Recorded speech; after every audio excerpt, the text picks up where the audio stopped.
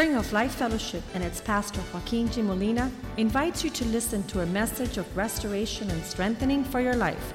Be a part of the vision, changing the world.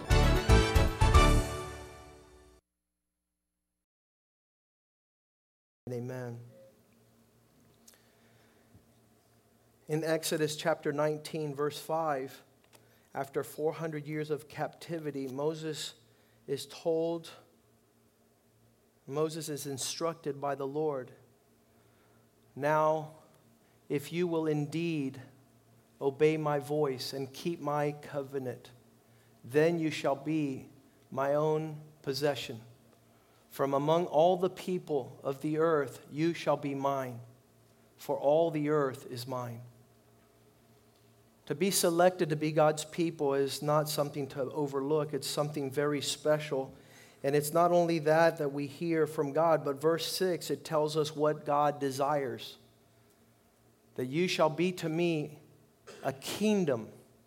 And I would underline and circle kingdom, because that talks about royalty and nobility. A kingdom of priests and a holy nation. These are the words which you shall speak to the children of Israel.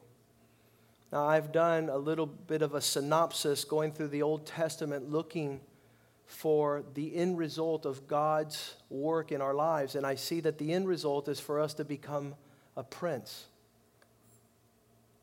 God is looking for people that are willing to accept the challenge to be His prince and princesses upon the earth.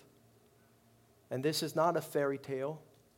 This is a journey that will end up in the expression of Genesis 45, verse 8, which has become my favorite verse in the last 6 months, and I've quoted it over 100 times. When Joseph realizes that all the heat in his life, all the trials, all the hardships, all the betrayals, all the uncertainties. If you track his life, man, this guy is an overcomer. He perseveres. He wanted to get to the end result of what he one day saw. God would lift him up to be a prince. He told his brothers and they hated it for him. He told his parents and they were upset also. They did not understand. But here at the end of his life, he's able to acknowledge, now it was not you who put me through this process. It wasn't you who directed me into this direction, but God. And I have to think that everything in our lives is God tweaking and adjusting and polishing and being able to form in us that which is going to be super useful to Him. Yesterday I was watching how long it took for men to carve a marble piece of the portrait of David in Italy. And how one of the things struck me, Michelangelo, they gave him a big piece of marble. And they say like this, he saw before he carved it the man he was carving. He was able to see what was inside that 18-foot marble slate. And I'm wondering if God has already seen you in His glory. You in the final product. You at the end of all hardship. So Joseph says, now it wasn't you. I refuse. There's just something in me that refuses to give somebody else the responsibility for what is happening to me. I refuse to give the merit of anybody. As soon as we do that, we were quick to signal out why we're not where we want to be, who it was that tripped us up, where we were that didn't allow us. I refuse to see anybody disturb the hand of God over my life. And I say, all things work for good. All things have a niche and a purpose. And so God is to be glorified in them all. And we're to rejoice in the midst of hard trials. That's what the Bible says. Count it all joy in the midst of your suffering, for you're being perfected in the way that God desires. So he says, it wasn't you that brought me through here. Say, but God. That's what I like to see. I like to see an omnipotent God. I like to see a God who says, who will disturb my hand from doing what my pleasure is? Nothing is going to stop God. Nothing, no one is going to stop. But God, He has made me. That's the process. God is making something. If you don't know what He's making, then it's very frustrating when He's sitting there molding you into what He's making you into. And so I thank God that He's making us, what's He making us? A father to Pharaoh, a leader amongst the nations. Not only a father to Pharaoh, but a prince in all his house. That's what they used to call princes in those days, a lord, second in command. First it was the king, then it was his son. And there's where Joseph sat. He was a ruler of all the land of Egypt. God had brought him full circle. And so 2 weeks ago we heard about the principles of anarchy. You cannot be entrusted to a throne if you're in rebellion. That is already established. God does not establish anyone in authority who is a rebel. And so God requires us to learn the way of submission and obedience and servanthood and being perfected in that suffering of obedience. He learned obedience through the things He suffered, the Bible says about Jesus Christ. So all hardships are molding us in a direction of God's pleasure. That was 2 weeks ago, but last week we talked about the principle of world-changing authority. What is authority? How is it established? How is it garnered? We need to be well versed. We need to. I was telling somebody 2 days ago. I said, "Do you know the difference between acting humble and being humble? Do you know the difference between acting humble and being humble? A prince is humble, and a clown acts humble. But if you press him too much, he'll lose his humility. He will prove to you that he cannot withstand the life of humility."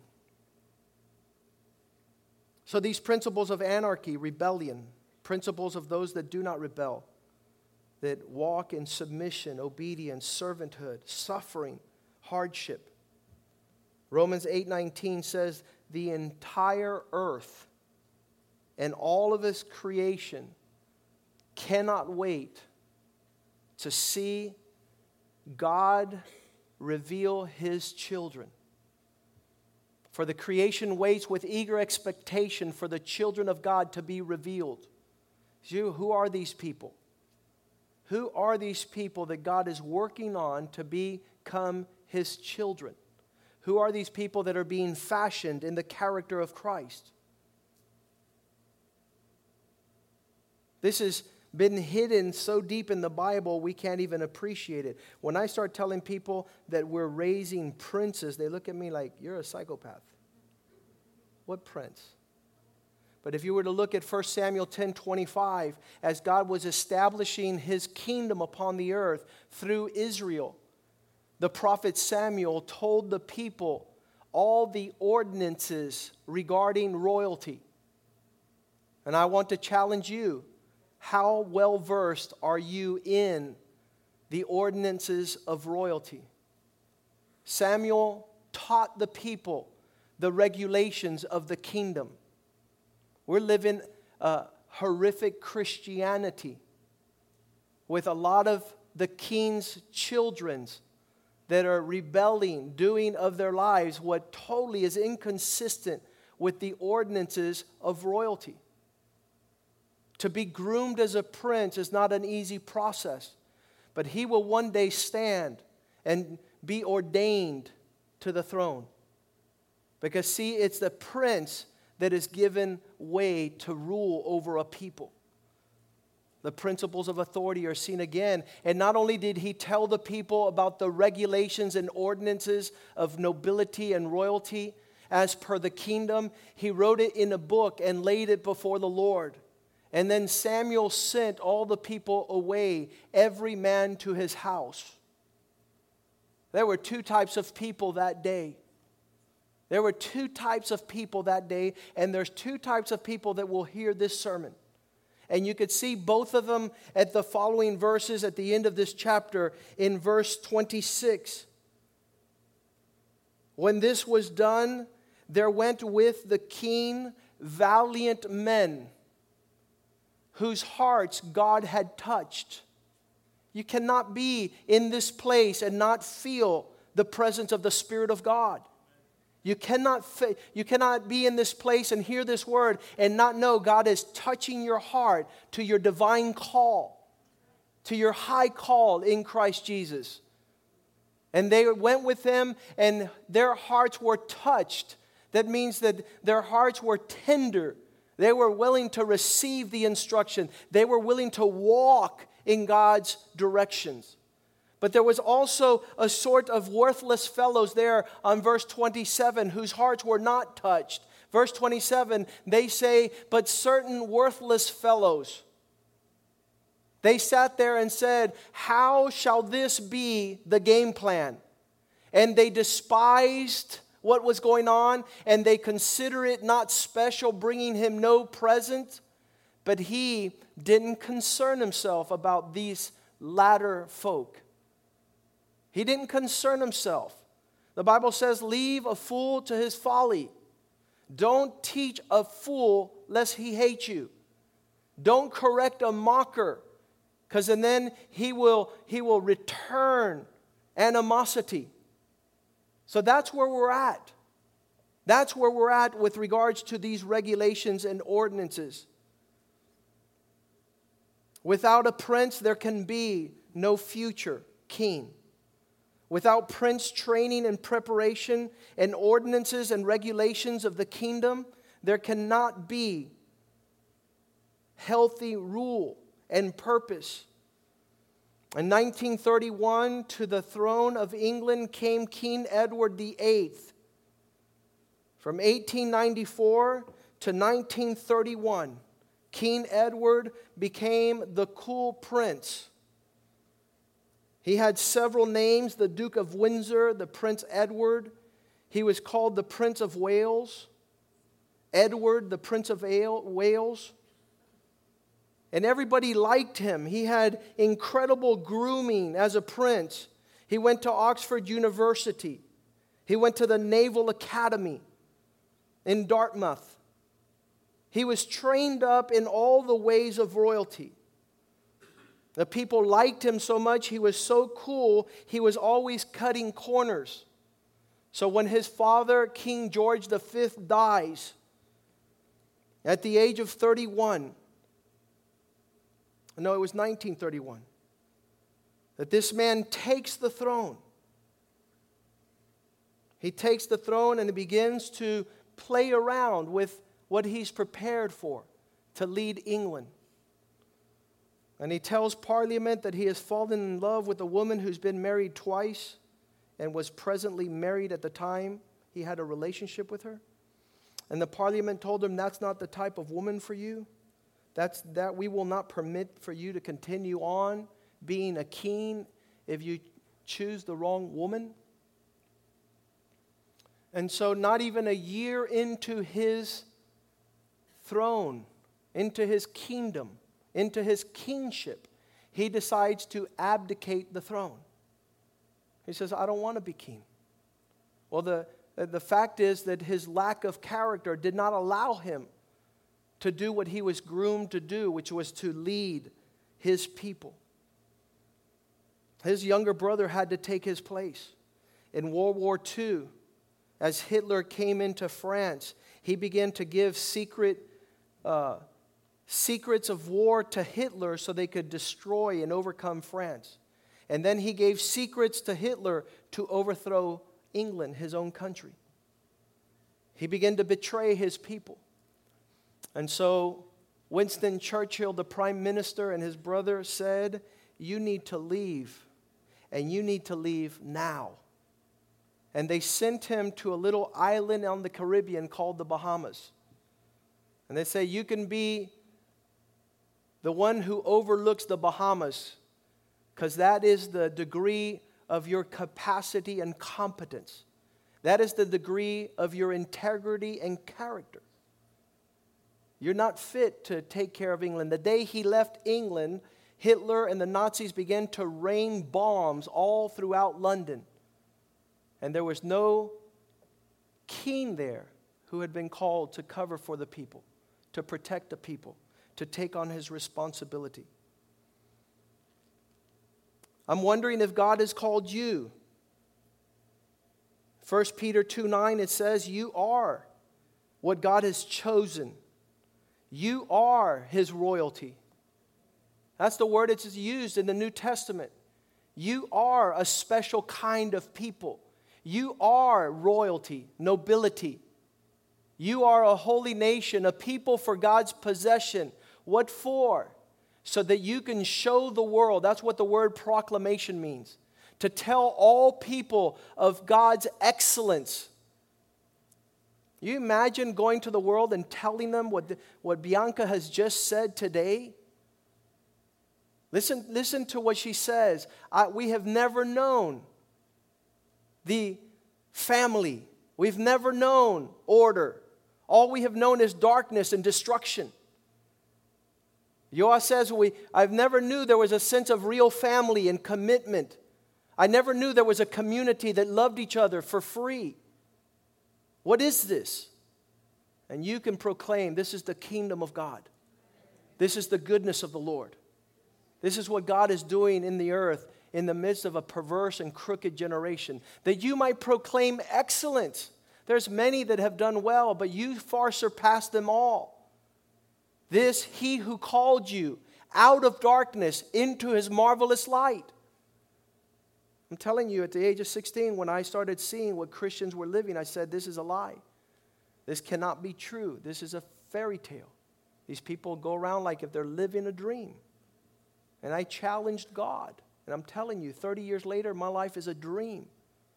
The goodness of the Lord is all over me. I'm living the kingdom of God. I'm a prince amongst his people.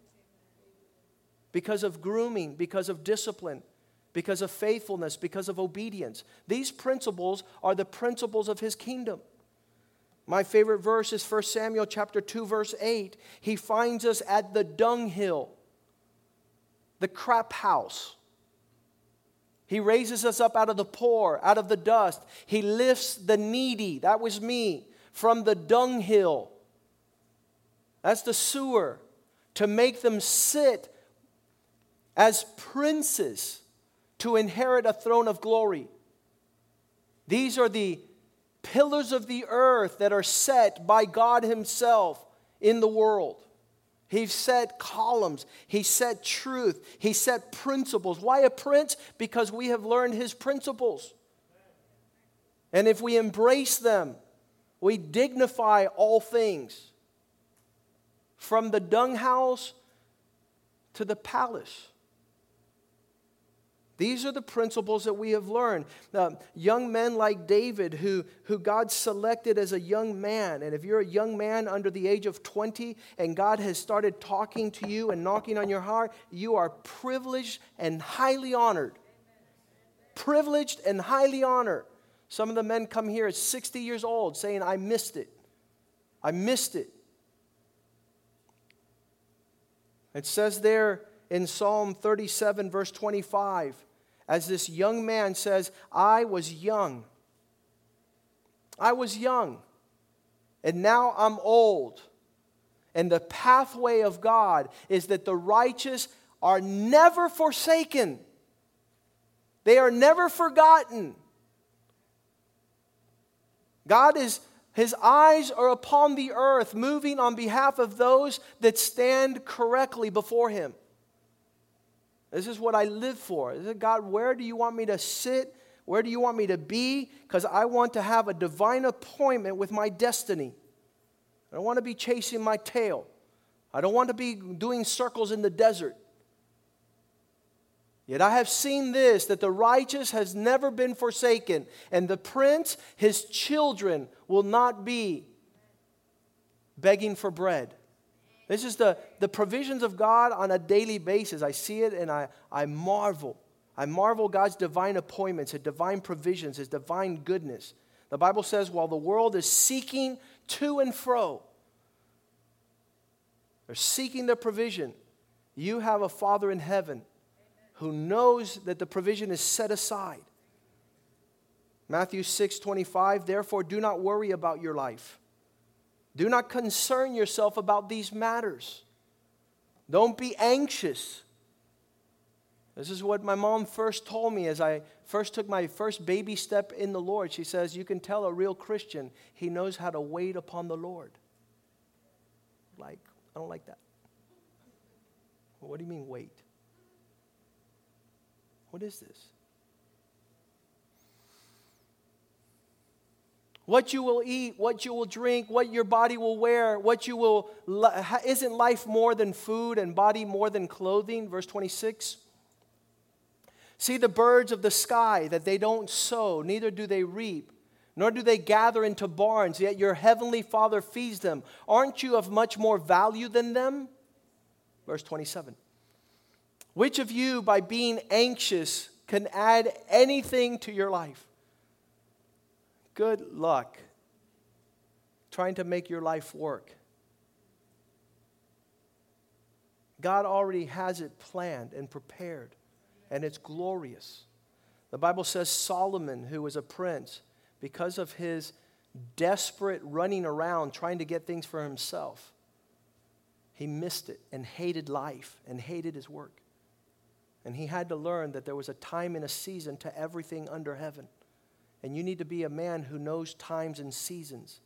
And the Bible says it's time to seek the Lord as a priority, to seek Him. Verse 28, why do you worry about things? See the flowers of the field, they do not labor or spin. Yet I tell you, not even Solomon in all his splendor was able to dress like one of these. I challenged as a young man. I was 19, and I looked into men that were 26, and I'm like, okay, how did they do with their life? Okay, one's a drunkard, one's a lazy man, and guess what? I said, I'm going to do the will of God. So when I'm 26, the splendor of His glory is upon my life. That I can attain to everything God has prepared, that I not miss my destiny. Solomon missed it, trying to dress himself with splendor.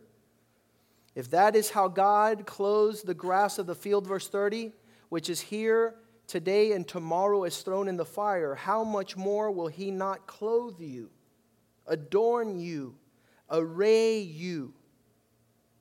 So do not worry, saying what we're going to eat, how we're going to live, what are we going to wear. Verse 32, for it's those who do not know God that run after these things.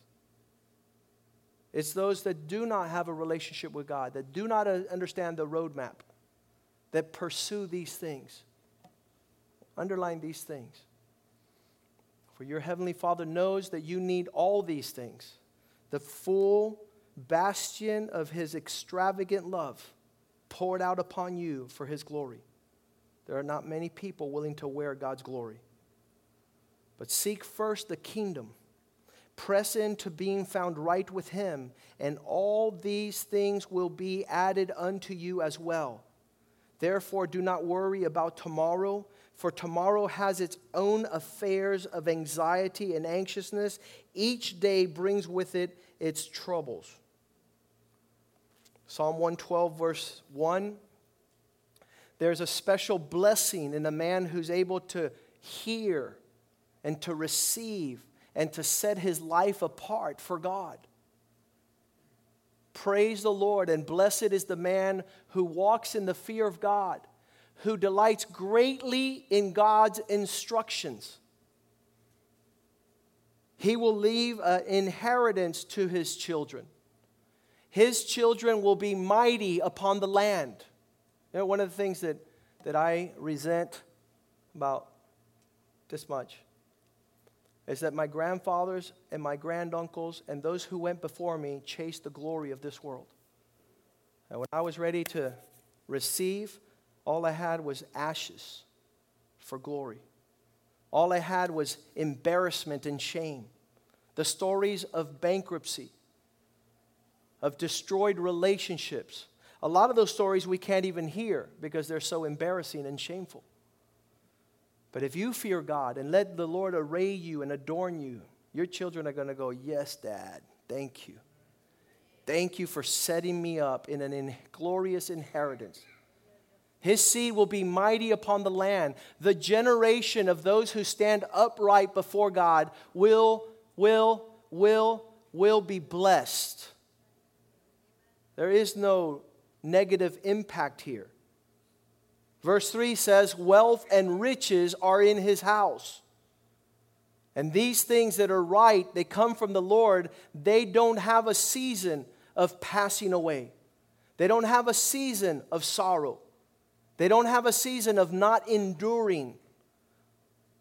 For this endures forever.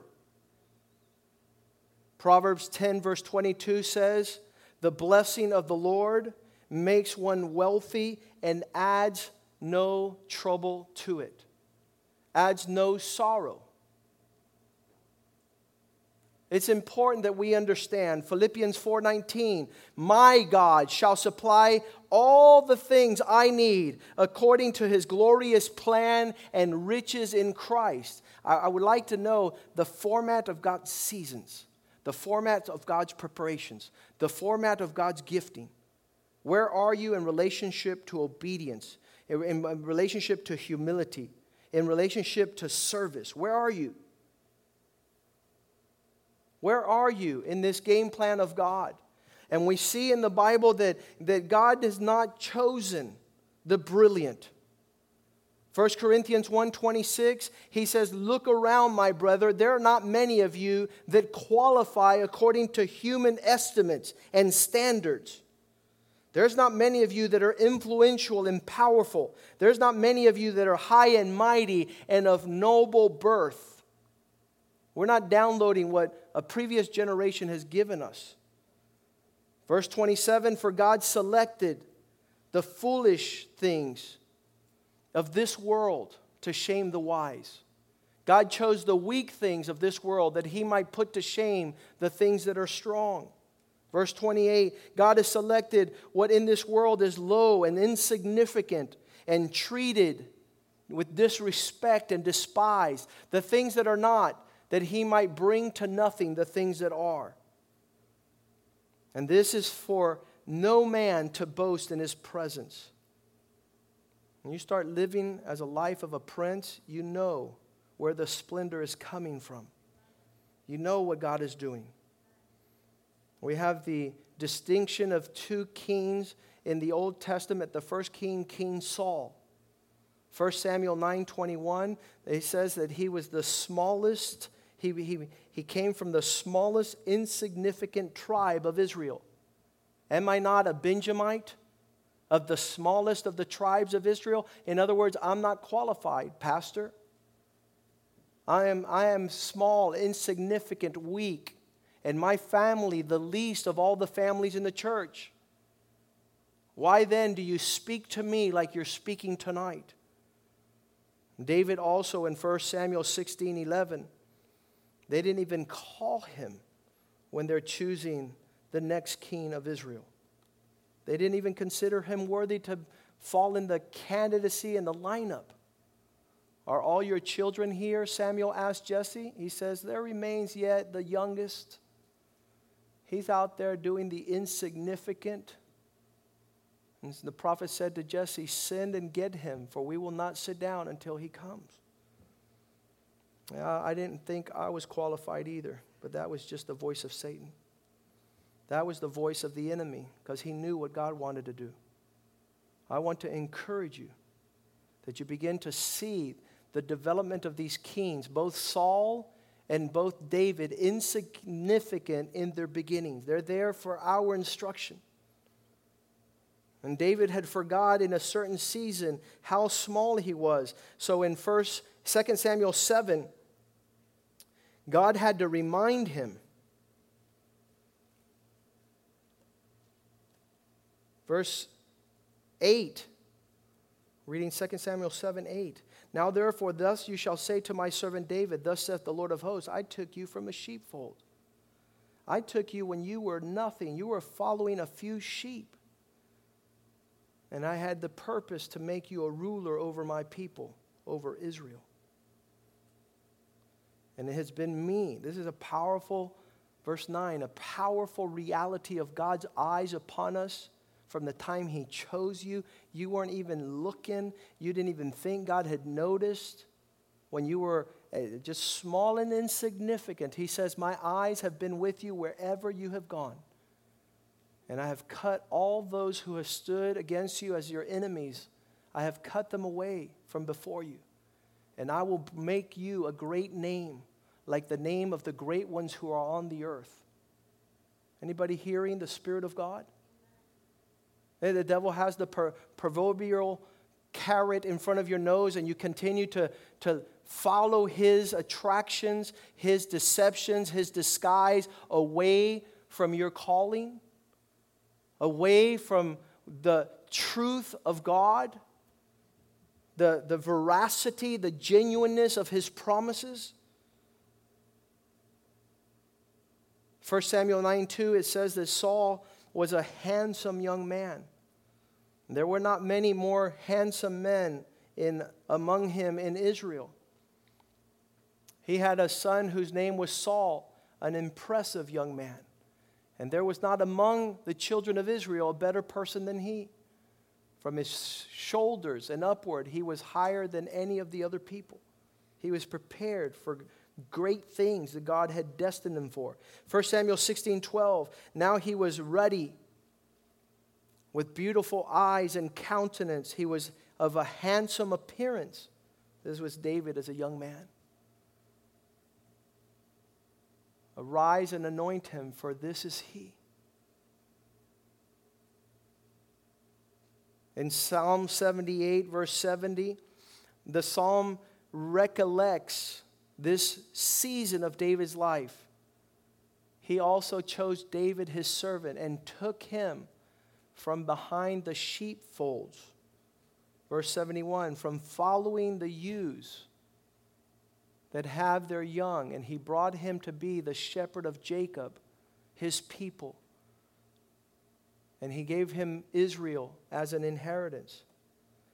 I see the young men that God has put, the families God has put here, even the ones that are still unborn like my grandchildren. And I could see their inheritance in Christ. I could see what God wants to do with them. 1 Samuel 10:1. Samuel takes a flask of oil representing the Holy Spirit, ordaining. He pours it on his head. He kissed him.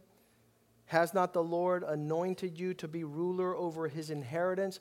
Long before he was. Anointed you to be prince, to come and rule his people. 1 Samuel 16:13. In front of his brothers and his father, Samuel took the horn of oil and anointed David. As his brothers watched, the Spirit of God came upon him mightily. From that day forward,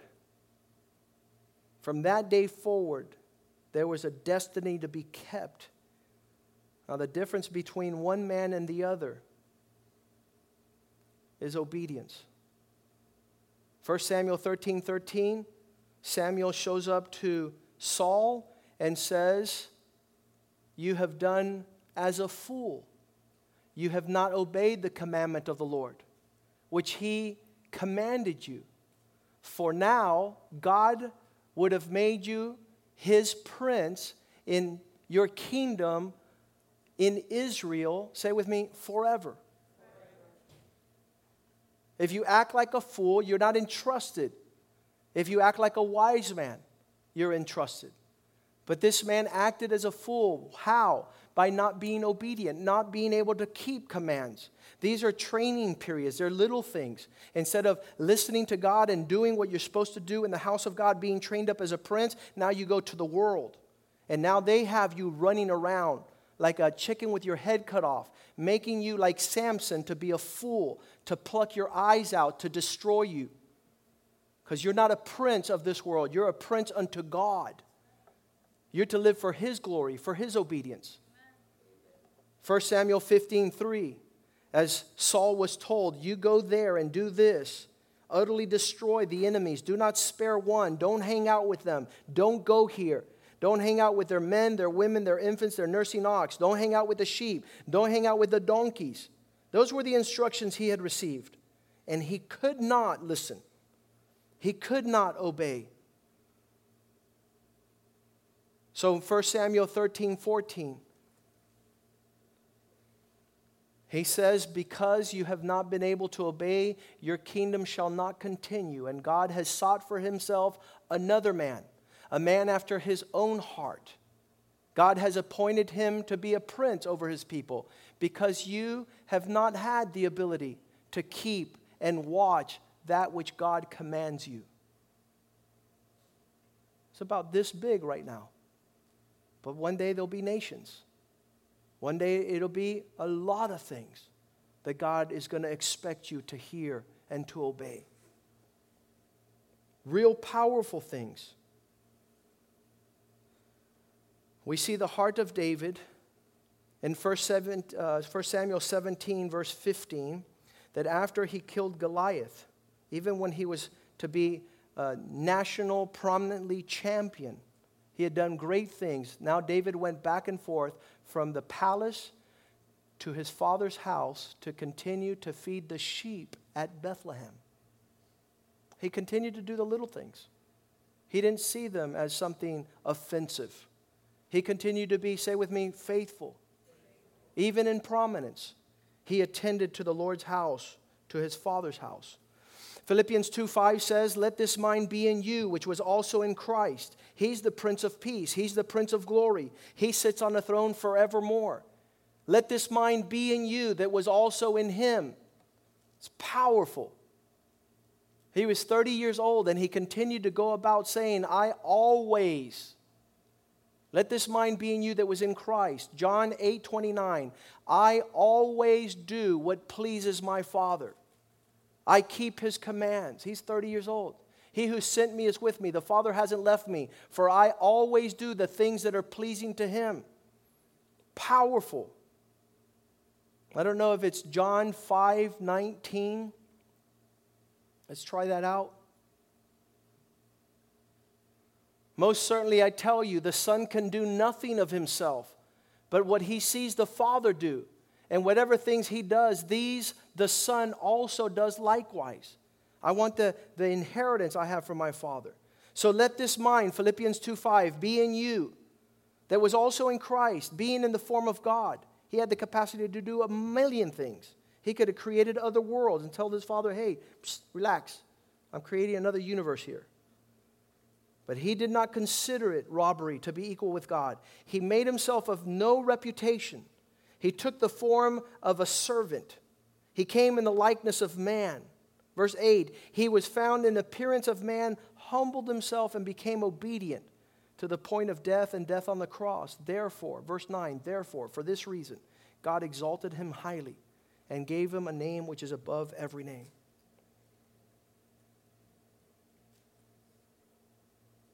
I'm challenging you tonight to hear the words of the Lord, to know that there's a divine appointment that you're to keep.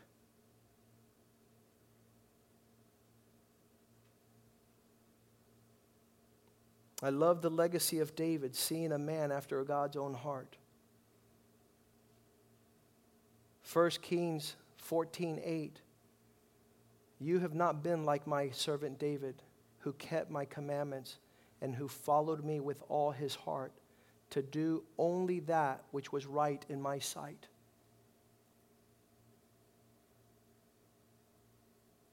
That wasn't your aim. I want to challenge you and ask the musicians to come forward. Where do you stand tonight as God challenges you to return to a place of your high call in Christ Jesus? Be faithful, faithful, faithful, faithful. Obey, obey, obey, obey. Walk in humility, humility, humility. Submit, submit, submit. Be recognized against here in the presence of your brethren that you take God serious than any other thing in this life. And I want to tell you, there's nothing more promising than to you receive your inheritance in God. And there is your wife, there are your beautiful kids. There's a legacy of blessing. There is finances that flow from the throne of His grace in measures of abundance. You will lack no good thing, the Bible says. But worship Him with a pure heart and with clean hands. Don't take moral shortcuts. Don't be a people pleaser. Don't despair when you see trouble and adversity. Overcome. You have a divine destiny. You have a precious and high call. Don't lose your inheritance in Christ. Let's stand tonight. As we press into these matters and they become part of our DNA, they become part of our heart, we can't live without them. I'm telling you, between being a clown and hanging out at a circus, or being a prince and inheriting a place of palatial, a palace, a castle, a life surrounded by the goodness of God, you don't want to miss that. You don't want to drink out of the gutter. Wellington Boone says, the Lord took me out of not the gutter, the ghetto gutter, the low of the low, and has lifted him up to be a prince amongst His people. A prince. A man who walks with dignity, integrity. A man whose words are measured, whose expressions are totally the expression of Christ. He walks around with some fish worms in his pocket. So when somebody gets him upset, he goes in there, he goes, okay, just be like a worm. You don't want to have the serpent attitude. You don't want to get offended. You don't want to react. You don't want to be venomous. You don't want to have unforgiveness in your heart. You don't want roots of bitterness to take place. And he prays like that. He grabs onto his worms. He says, I need to be a prince. He says it's the low road to new heights. If we humble ourselves, He will exalt us. If we trust Him, He'll fight our battles. Let no one steal your crown, the Bible says. Let no one steal your crown. As we sing this song, just bow your heads, close your eyes, and talk with God, and allow His Spirit to minister to your heart.